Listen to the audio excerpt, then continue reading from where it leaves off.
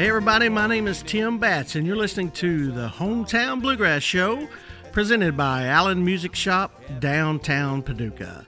This is the very first episode. Actually, we're going to do a trailer for you guys, and we're going to try to do a podcast. And I'm here with like 89-time guitar player of the year, Josh Williams. Is it 89 or is it? That might be one or two too many. Okay, but I'll take it. I'll take it. I'll be amazed. Spigma, all of them. You know, how many times have you won that thing? The Spigma, I think, was 17. Yeah, it was a bunch. I think 17 or 18. Yeah, and I'd be amazed 3. Yeah, three-time guitar. So 20-time bluegrass guitar player of the year, Mr. Josh Williams, and.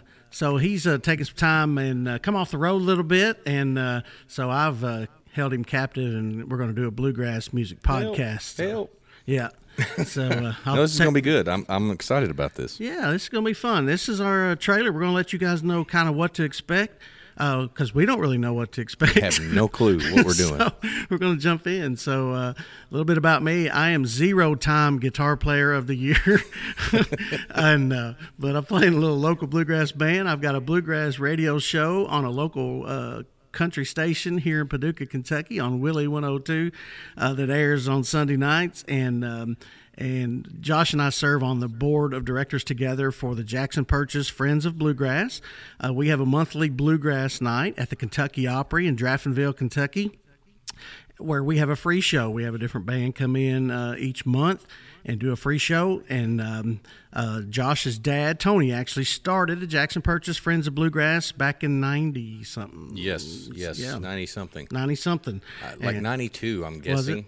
So it's been around a long time, and we're just trying to preserve bluegrass music in Western Kentucky and just try to get new people involved in the music and entertain the local people that from the Kentucky Lakes area that come and listen to our monthly show. So we have a good time. We have some great bands in there, and it's free to the public. We pass the hat, and we've been blessed to do that for a long time, and really blessed for Clay Campbell and the Kentucky Opry to give us a chance to have it there, and it's a neat venue to have bluegrass music. So. Yes, it is. It's a great venue. Kind of where you started playing music, wasn't it? It actually is, yeah. When I was very young, about 9 years old, Clay had put together a youth bluegrass band, and it was myself and his son Clayton Campbell and Jamie Jameson, who is a lawyer and actually was just a judge for many years in Marshall County. And Dennis Lewis was the bass player for that group.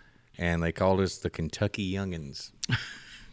Which actually the name wasn't so bad. Yeah. The band wasn't that great, but the name was pretty good if you think about it.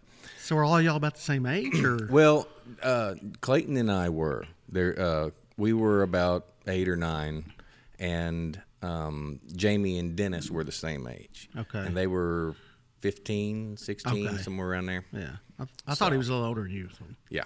Yeah. Well, that's cool. So what'd you do? Just play there at the Opry only, or? I played elsewhere as well, but the very first time I was ever on stage was in that building. Oh, really? Yeah. And I was so nervous. But I'll never forget the tune I played. I played If I Was on Some Foggy Mountain Top. Played it on the banjo. Oh, cool. And I remember not being able to get through it one whole time. But I stopped, and then I was able to come back in where I'm supposed to. But yeah, I never played it all the way through one time. But that was the first time I was ever on stage, and that was when they had first started doing the bluegrass shows. And that was actually before the formation of the Jackson Purchase Friends of Bluegrass.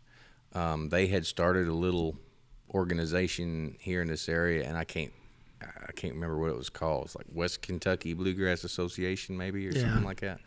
But yeah, that's where first time I was ever on stage, man. Huh. Well, didn't you take banjo lessons from Scotty Henson? I did. And that's what you started playing, right? Yes. Yeah. My first instrument that I really started playing was ukulele. Yeah. My granny, my dad's mom, knew how to play ukulele, and she taught me when I was 5. So then I was like, ooh, I want to play something. Yeah. Dad showed me some guitar chords, but they hurt my fingers, so I didn't like it, you know. Right. And about a year later, I fell in love with the banjo and wanted to learn how to play that. And it just so happened that a very good Scruggs-style banjo player and teacher lived right down the road. So I started taking lessons from him the August before my ninth birthday. August just before my 9th birthday. And Tuesday night, 7 o'clock, every night, or every Tuesday, every week. And so I took from him for 3 years, and I ended up taking lessons after that from Allison Brown in Nashville a few times. But not long after that, I started playing different instruments, you know what I mean? And taught myself the mandolin and the guitar for the most part. I had a little direction on the guitar from Dad when I was young, and then I took one lesson from Scotty. On guitar. And all it was to learn his break on Ashokan Farewell that he played. I always thought he had the prettiest little solo that he played. Oh, yeah, that's a beautiful fiddle tune. Yeah. So he taught me that, and then past that, I have had no other training. You know, had some vocal training, but you know, obviously I haven't. Well, there's proof right there. You can take one guitar lesson and be 20-time guitar player of the year. I mean, that was the case with Scotty. Now, that was, you know, if your teacher was Scotty, then yes, I would say yeah. But unfortunately, he's not around anymore. No, he's not, and I miss him dearly. I bet you do, man.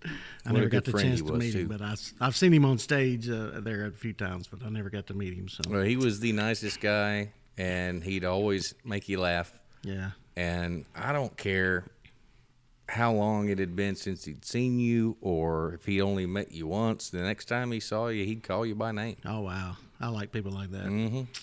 That means a lot. So, well, folks, Josh Williams and I are going to try to do this podcast. We don't have a clue what we're doing, but we both have a serious passion for bluegrass music, and we want to keep the genre alive and well and keep things going. So we're going to try to do a podcast. We just want you to know what to expect. And so in each and every episode, we're going to try to do some current bluegrass news, kind of maybe hear some funny or interesting stories of maybe Josh has experienced on the road. I'm sure he's seen and heard a lot of things on the road. Gosh, and anything that we can share with you, we will. Yes, If we can't share it with you, then you'll have to read it on the bathroom wall somewhere. But and we're going to also do like a guitar or instrument tip, vocal tip, something, some kind of music-related tip each and every time we have a podcast, so maybe you'll learn something as well. And then we're going to try to do lots of interviews. Josh, obviously, being in the industry for many years, knows lots of people. He's toured with lots of people. That's right. And we're going to try to get some of those people on the phone or get them in our face and interview them, talk to them, and whether they're an artist or a band member or a promoter, you know, there are lots of different people and lots of interesting stories that's happened in the bluegrass world. So, so even if nothing else, y'all listen to us just to see what's going to happen. Right. Like, what are these guys going to do? Because we're both pretty loose-lipped, so you never know what we're going to say. Yeah, that's very true. But we're going to have fun. I guarantee you that, and it's going to be a blast. And we appreciate you listening. And stay tuned for our very first episode coming up. And you can find it anywhere you listen to your podcast. And thanks for joining us. I'm Tim Batts. Josh Williams here, folks. And the Hometown Bluegrass Show presented by Allen Music Shop, downtown Paducah.